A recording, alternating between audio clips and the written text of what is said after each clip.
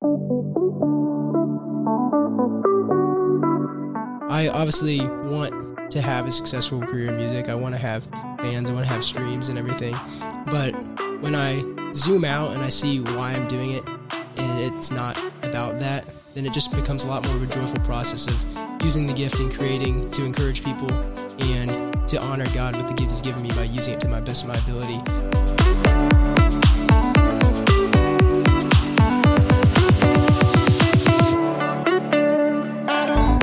Hey friends, thanks for joining me for another great episode of the Holy Creativity Podcast. I'm your host, Brian Biedenbach, and I have the pleasure of introducing you to some incredible creators who operate best in that intersection where faith meets creativity.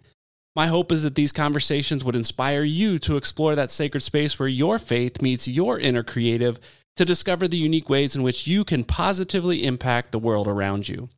If you're interested in being a guest on this podcast, stick around and I'll have some information for you a little bit later in the episode. Today's guest is Keegan Farrell, a musician, singer, songwriter, and music producer who recently competed on NBC's The Voice, which aired in the spring of 2021.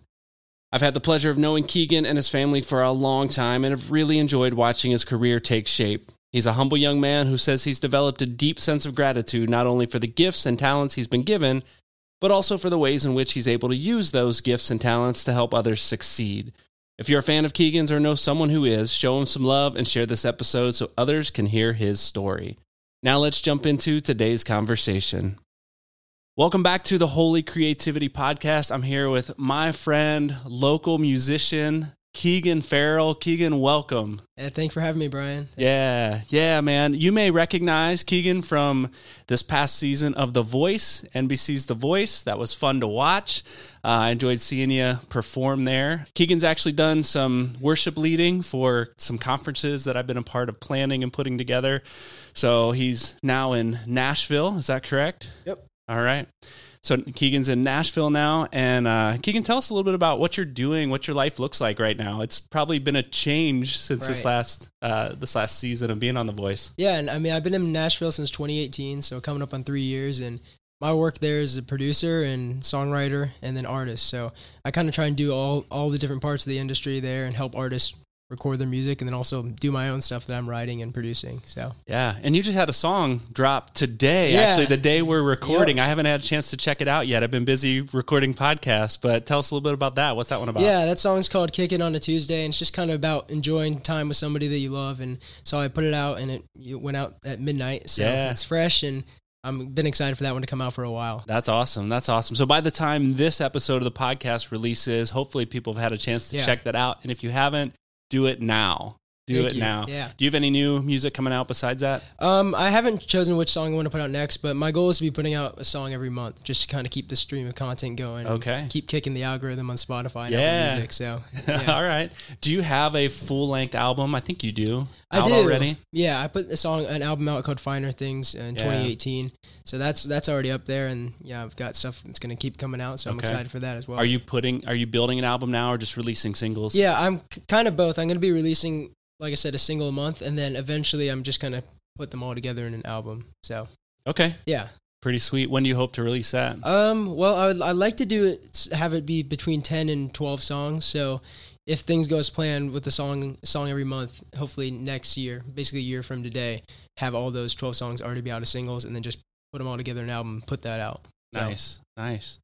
Cool. Well, tell us a little bit about kind of what that journey has been like for you, what took you to Nashville. You grew up here in Fort Wayne, where we're recording this, but you've kind of moved all over the place, right, since high school. So tell us a little bit about that journey. Yeah, I've been really to several spots. I grew up here my whole life, and I've always done music. And so when I got time to choosing college, I wanted to pursue a music degree.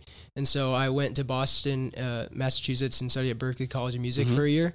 And that was great. I met a lot of amazing musicians and friends of mine that I keep in touch with to this day, and grew a lot as a musician. And eventually I decided that I had kind of made the connections I wanted to make there and had a great time there, but I wanted to move on and get out into the actual industry. And so I decided that Nashville was the next move for me. Okay. And so I went there in 2018, and I've been there ever since. And it's been something that I've loved being there, because there's so many songwriters, so many people who are working in the industry. In Nashville, the person waiting your table, the person serving your coffee, they're probably a songwriter. And I think that's an environment that's great to be around, all the people just there to do the same thing. That's pursue music. And so Nashville is an incredible city for that, and I've loved it.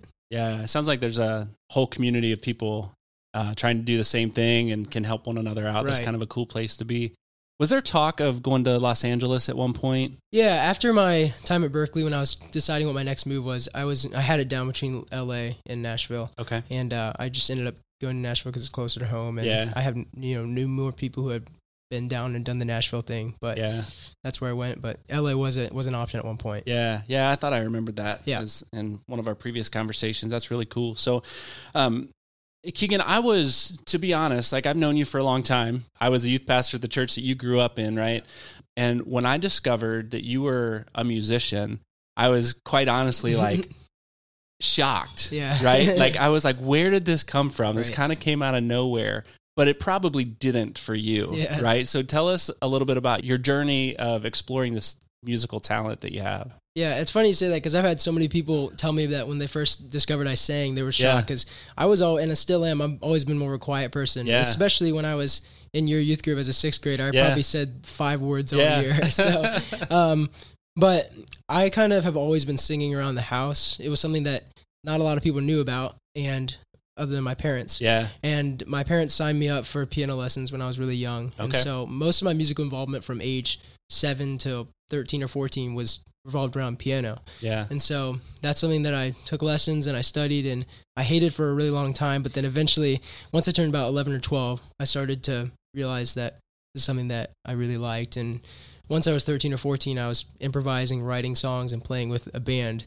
That's when I fully embraced it as what I want to do the rest of my life. And that's also when I really started singing in front of people. Yeah. And I worked up the nerve to sing in front of people at a wedding reception when I was 13. And ever since that day, I never really had the fear anymore of singing in front of people. And that's probably about the time that you discovered that I sang, and you were probably shocked. And so from that day on, that's been something that I've been pursuing wholeheartedly. And I mean, it's kind of everything that I've spent my time doing for the past, now since I was 7 years old, so 15 years. So. Yeah. You're right, man. I just remember the shy, young teenage kid. Yeah. And then I heard you on stage and I was like, where did that voice come from? Because that is not brand new. That's something he's been developing.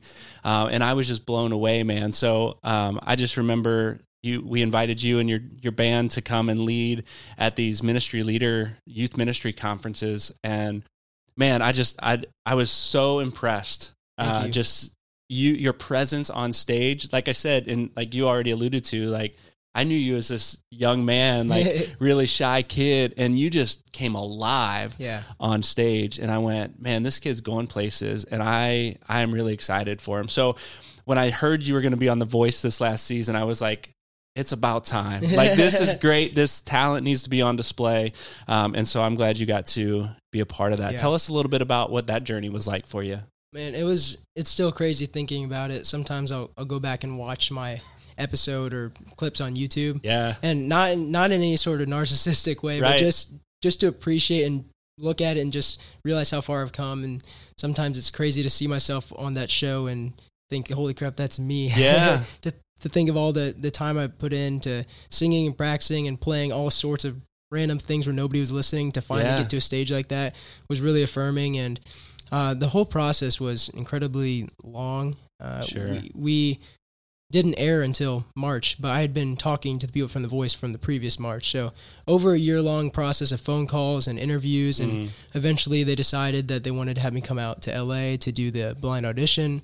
And then once you're out there, you're in a hotel for a month and a half, and you don't even know if you're going to get to go or not. And then you get the nod that, hey, you get to go on stage and perform in front of the coaches, and obviously you don't know if you're going to get a chair turn or not. So the whole thing is very stressful because it's based on a lot of uncertainty. You don't know if you're going to get to audition. Then when you do, you don't know if they're going to turn their chairs. Then you have the battle rounds, the knockout rounds. But the whole thing was, it was overall just a great experience, and the people made it the best part because every other contestant there was incredibly kind. There's not one person in the whole season that I didn't really, really enjoy being around. And so, because they're all feeling that same pressure and same anxiety that you are too, right? Right. So you kind of have this, I would imagine, this camaraderie, like we're in this together, and this kind of nerve wracking and it kind of sucks, Yeah.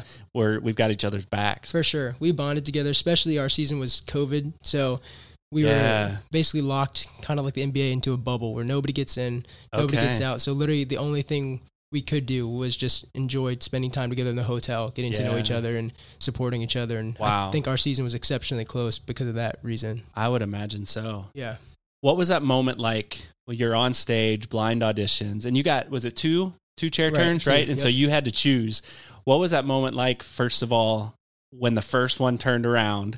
I didn't hear a waver in your voice, like you were just steady, but I would imagine there was some sort of relief or something that you felt in that moment. Well, the whole thing is they build it up in a way that makes you nervous already, because I'm sure you've seen the Hunger Games. It's basically like musical Hunger Games, because you're behind these two doors and they have this guy in the intercom that's going 30 seconds, 10 seconds, 5 seconds, and then the doors open and you can just see the 4 chairs and they're like, all right, go have fun. Good luck out there. So you walk out and you're already uptight and nervous. And when I saw Kelly Clarkson's chair start to turn, I thought it would have the effect of, okay, I've done the job. I can just chill out and do music now. Yeah. But I think I got so excited in the moment that it made it a little harder, because my heart started beating faster. And I was just trying to keep it on the rails, because you want to celebrate, but I still had a job to do. Yeah, you had to finish the song. Yeah, I kept it together. I looked calm on TV, but when I saw her chair start to turn out of my peripheral vision, I started to freak out, but I had to keep it together. Yeah.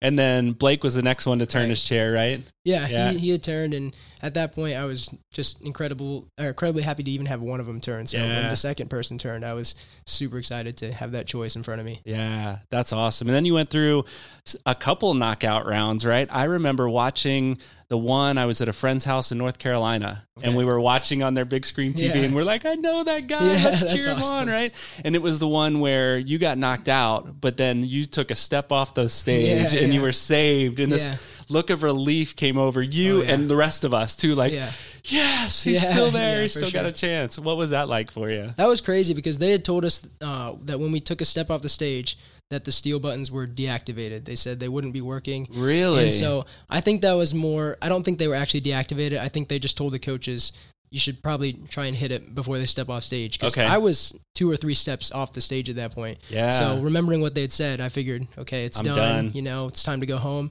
And obviously I was disappointed. And then all of a sudden I heard that sound that makes when they hit the button. Yeah. And I looked and I saw Nick standing up, and I was just so happy to have new life back in my lungs, and I got back on stage, and it was the best feeling ever. But definitely a little more anxiety inducing than it would have been had I just won. But yeah, sure. It made it more exciting for sure. So.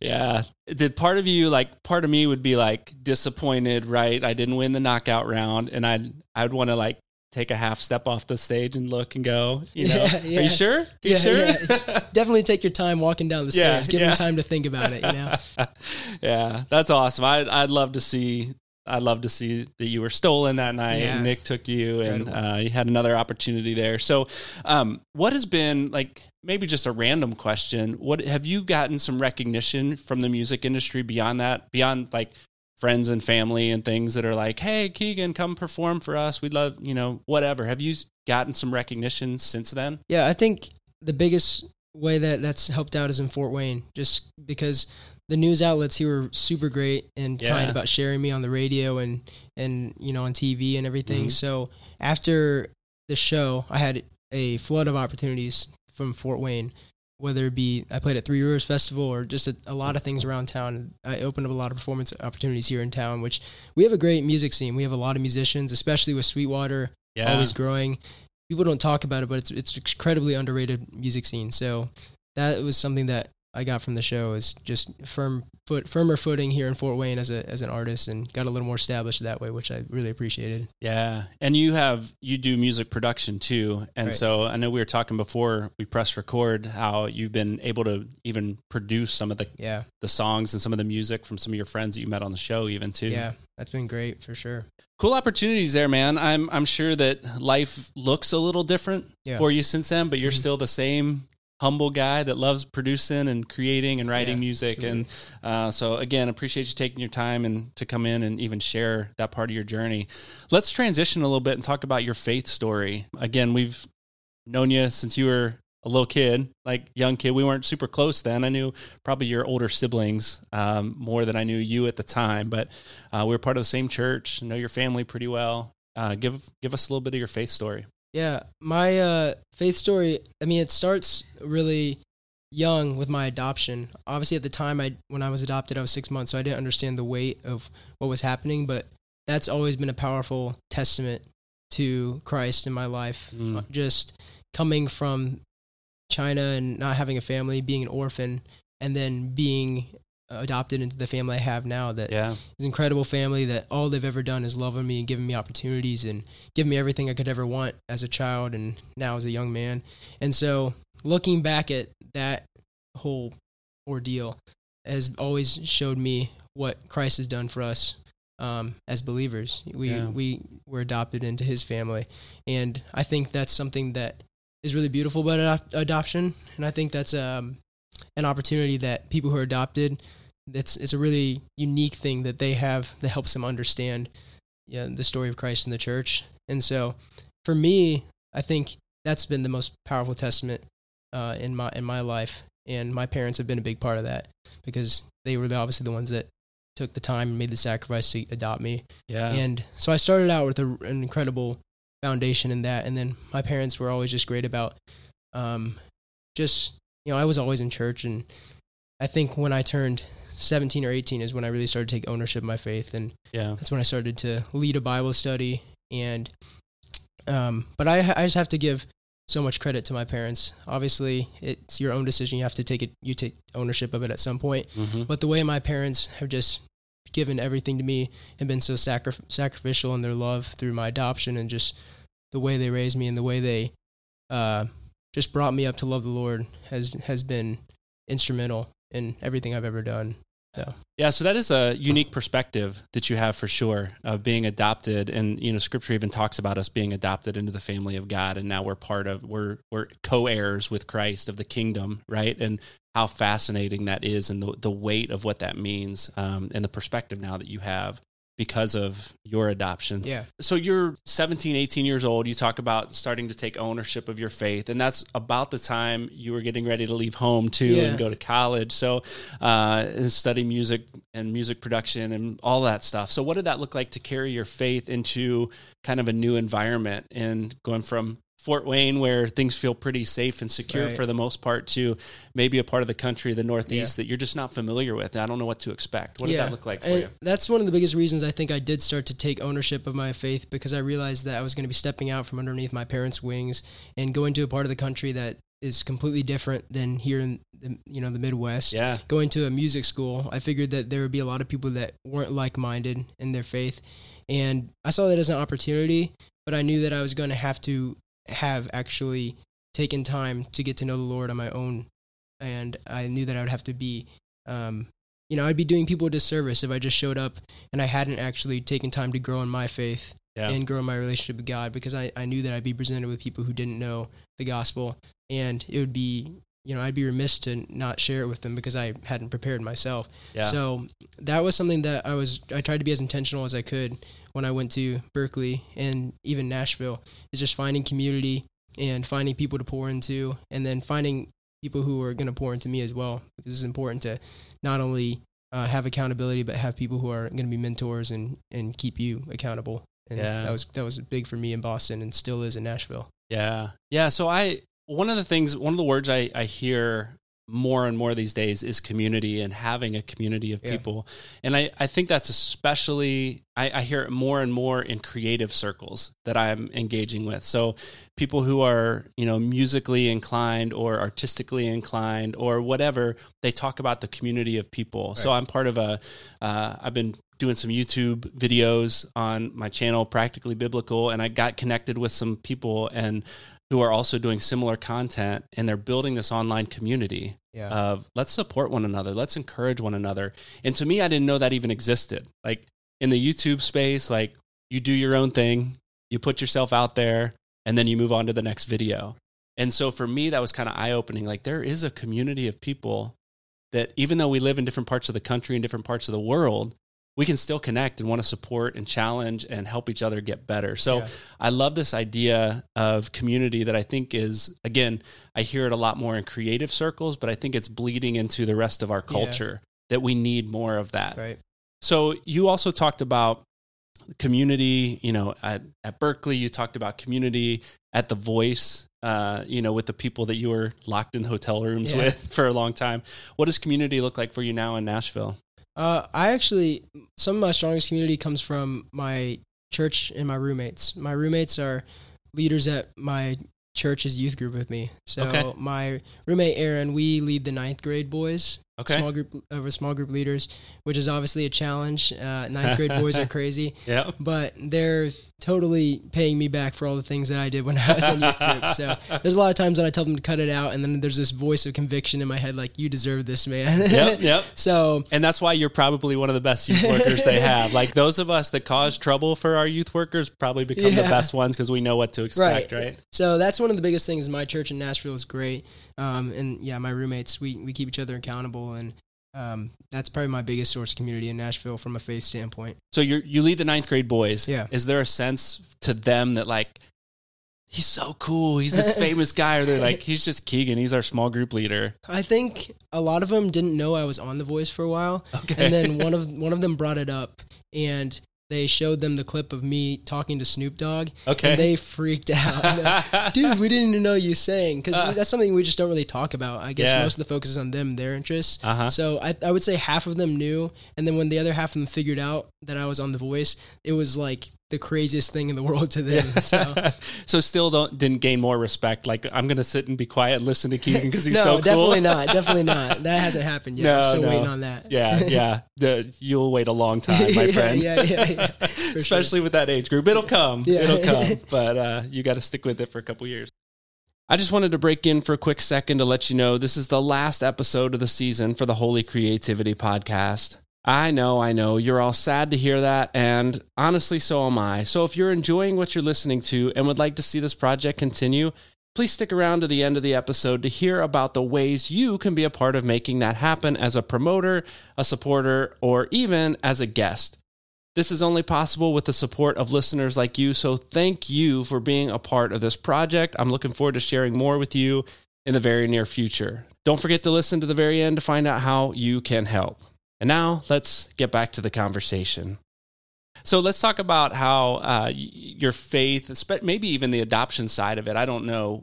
You can take this wherever you want to go, but how has your faith impacted your creative work and your music production and your music performance and maybe even the community of creative people that you spend time with? I think one of the biggest ways is it takes a lot of the pressure off of performing.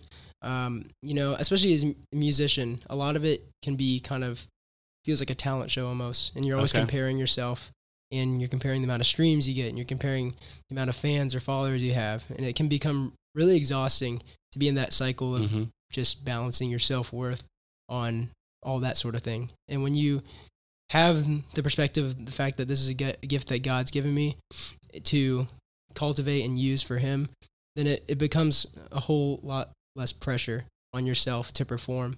I obviously want to have a successful career in music. I want to have fans. I want to have streams and everything.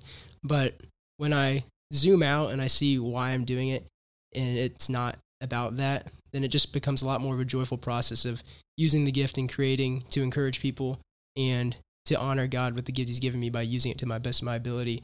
And I think it takes a lot of the pressure off myself to achieve as much as I want to, That's just how I'm wired. That's how a lot of guys are wired. We want to achieve. We want to do something that people notice, but that can become a really consuming and toxic cycle to get in as a creative person, especially as a musician when there's obviously so many talented people out there, and it can be really easy to point at people and, think, oh, I'll never be as good as them, or point at people and say, I'm so much better than them and they're getting this and that and I'm not. And that's just not a good place to be in. I think most musicians, including myself, have been there. And when you get the perspective that this is for God's glory, not my own, it's a lot easier to escape that kind of pattern of thought. Some people call it imposter syndrome, right? Or this comparison trap of that you just mentioned, that, you look at other people and it's easy to say, I'm not on their level, but they're not on my level, Right. and whatever. So that self-value and that self-worth you talk about, I think, is really key. And it's something that I also have, not at the same level for sure, but have wrestled with, even creating podcasts and doing, videos on YouTube, is looking at other people and going, man, I wish I could do that. Yeah. But I think one of the reasons I wanted to do this podcast in this way and have these conversations is to inspire people to consider, how has God created you? How has God gifted you? And the stories that I've been hearing from the people I've been interviewing as part of this have come to a point in their lives where they haven't avoided this imposter syndrome or this comparison trap, but they've come to a place where recognizing, like, this is who I am. This is my gift, and this is how I can use this. And I think that that's something that we all need to discover, whether we are, musicians or artists or accountants or, salesmen or whatever. Like, how am I different? And how has God created me that way? And why has he created me that way? And it's from that space, I think, we can have the most impact in the world. Yeah. As we discover what it's That's like good. to be created in his image. So as you consider your faith and your songwriting and your music production and all that stuff, I think sometimes people confuse, like, if I'm a Christian, I have to produce Christian content. Mm-hmm. So for you, what does that look like? Because I don't think that's always the case, right? Meaning Christian content, like, it always has to be worship music, or it always has to talk about Jesus or talk about God or talk about my faith. And I don't know that that's always the case. Like, I think we can have an impact in this world by using the gifts that God's given us in the ways that he's allowed us to, that can make an impact. So for you, what does that look like? Yeah, that's a great question, because I've wrestled with that, because my music that I put out isn't worship music, and it doesn't talk about God, and I've never really released a worship song or a Christian song necessarily, and that's really something that I don't have a great answer for. I'm still trying to figure out is how can I give God glory with being a secular artist, secular producer. I think one of the best ways that I've found is production is a really interactive process. You're working really closely with the artist. Yeah. And so that's something that I've really tried to do, is when I'm working with an artist, is just how can I love on them? How can I serve them? Because a lot of people who are producers, they kind of take more of the attitude of they're just a hired gun. So you pay them, they do the work, they get it to you, and you never hear from them again. And it's my goal with production to, be of service to the person and love on them in the best way I can when we're just recording music together.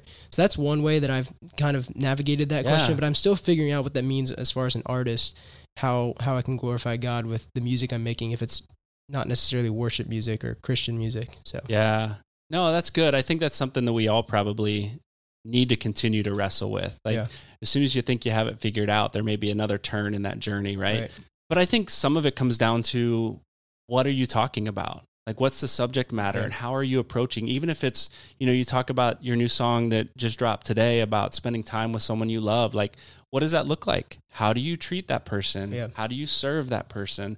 Versus what can you get from that person, and how can they serve me? Like, there's a lot of music out there that's about that. What can I get? Yeah. So even flipping that script a little bit in your content and in your music, and talking about relationships and love and service, I think there's messages there. And I don't think there's clear lines between the sacred and the secular that we sometimes draw in our upbringing and in our churches and stuff. That I think God wants to be a part of everything that we do, right? And he wants to use our gifts and talents, not just in the church, but especially in dark places, right? And I think, I'm guessing the music industry can be a pretty dark place at times. So the fact that you can use your gifts and your talents in that space to love and serve people. Yeah. I think that might be just how God made you. Yeah. Right. And put you there for that purpose.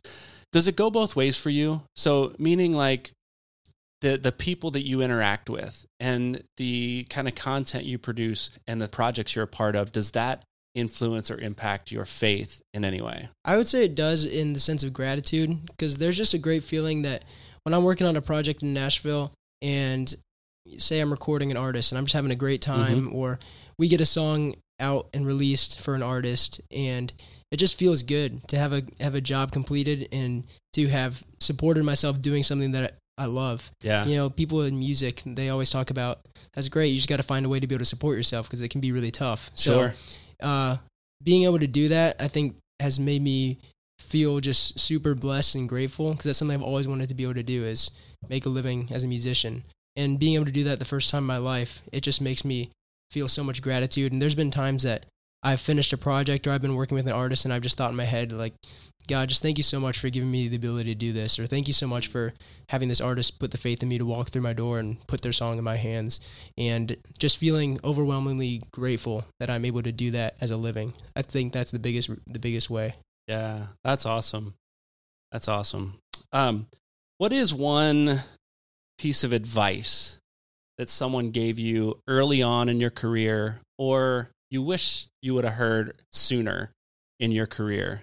There's something my dad's always told me, and there wasn't like a certain day he gave me this piece of advice. It's just something he's always kind of preached growing up, and that is just paying extra close attention to detail. When we were doing baseball stuff when I was growing up, or when I'd be doing things for music, he would always just say, attention to detail, attention to detail. And when I was little, I just thought he was just saying that because it sounded cool or whatever. But the older I've gotten, the more I realized how important that is, especially as a musician. It's all about the things that you can control. You know, you can't control if your song is going to blow up overnight. You can't control if you're going to get a chair turn on The Voice, or if you're going to win the knockout, or whatever it may be. But you can control being on time. You can control how you treat people when you're producing. You can control if you come prepared to things. And those are all things that my dad was really, really big on growing up.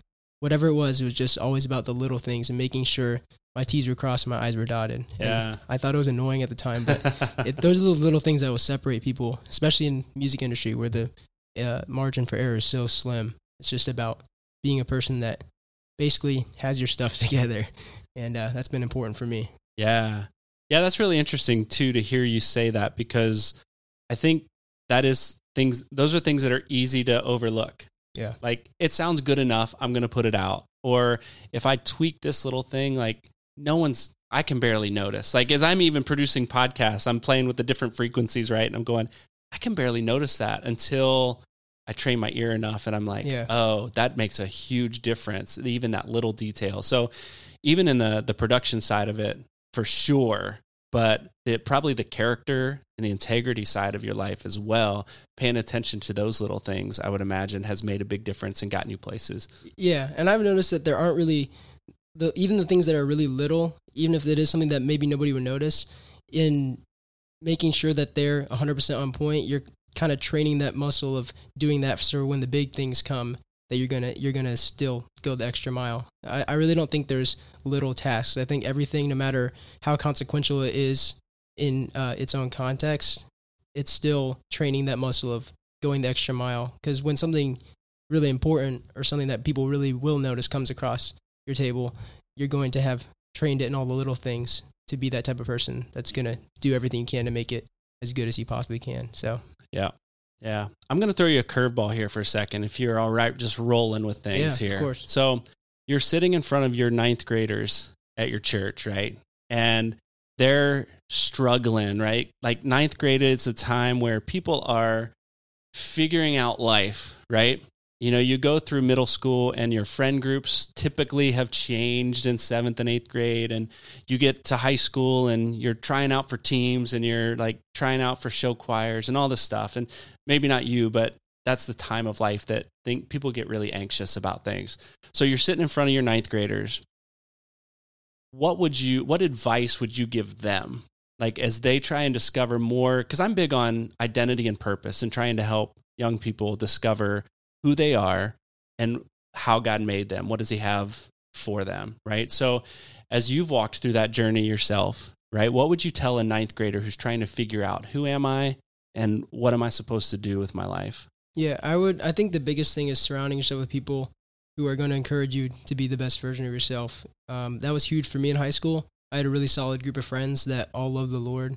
And so where a lot of people in high school, they spent time with people who were just kicking around, wasting time and doing stuff they shouldn't, or not even doing stuff they shouldn't, just kind of squandering those 4 years. I was fortunate enough to surround myself with people who were also really eager to figure out what exactly it is we wanted to do, even if we didn't have it figured out. I was fortunate enough to figure out I liked music really early, but I was around people who either had their thing figured out or they were eager to find out what that thing was. Yeah. And so being around people who were going to encourage me to push and strive and be better and learn, that was really important for me. So that's why I'm really thankful to see that sort of brotherhood starting to form with my ninth graders, is because I know that they're going to need to rely on each other and need to be that voice in each other's lives that's encouraging them to make the most of these 4 years rather than kind of float through, because they're really important 4 years. And I made a lot of changes during those 4 years that have pushed me onto the trajectory I am right now.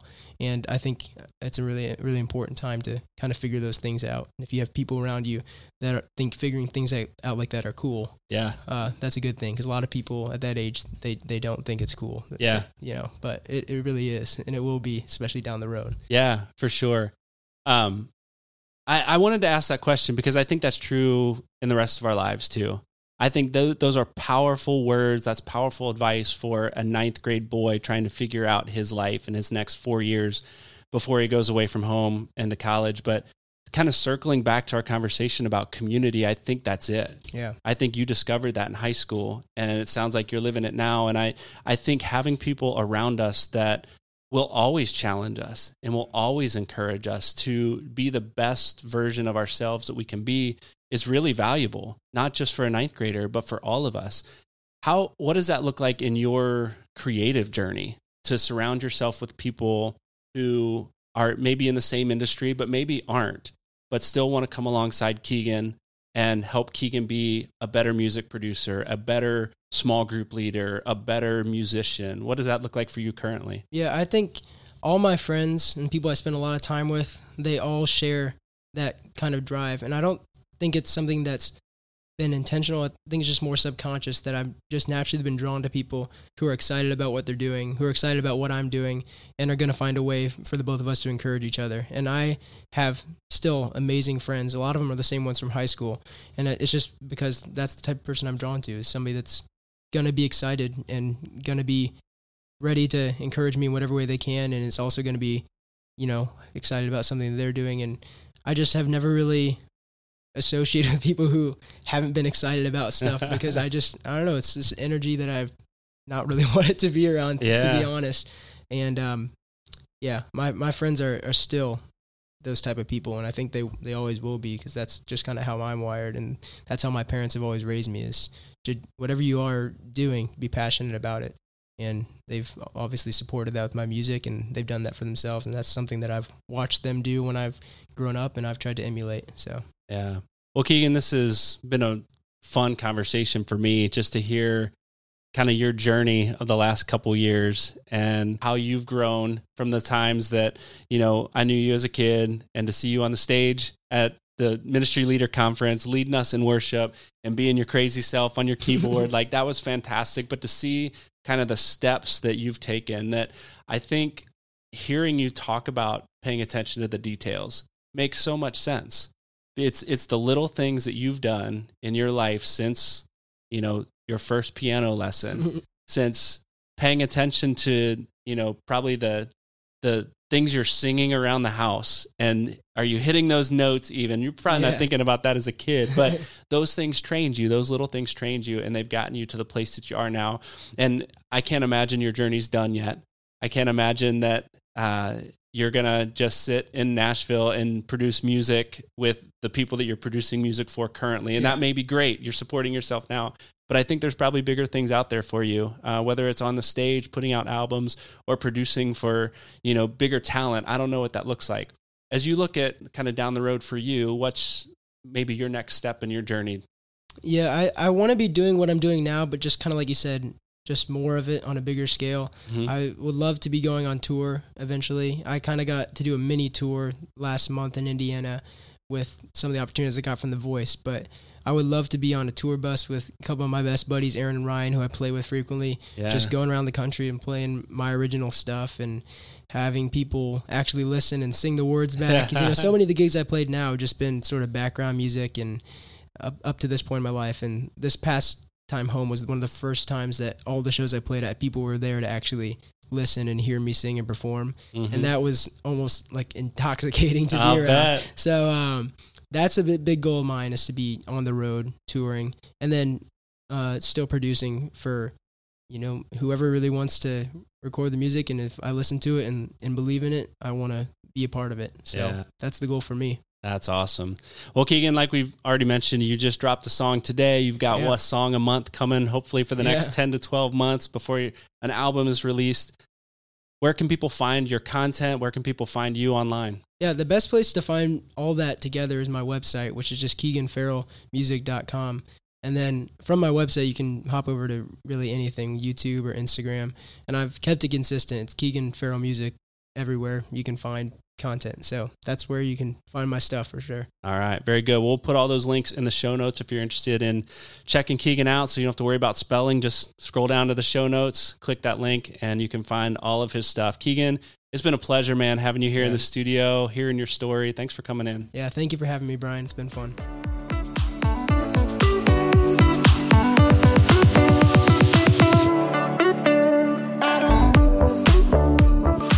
Hope you've enjoyed this conversation with Keegan. Be sure to visit his website and check out all his new music as he releases it this year.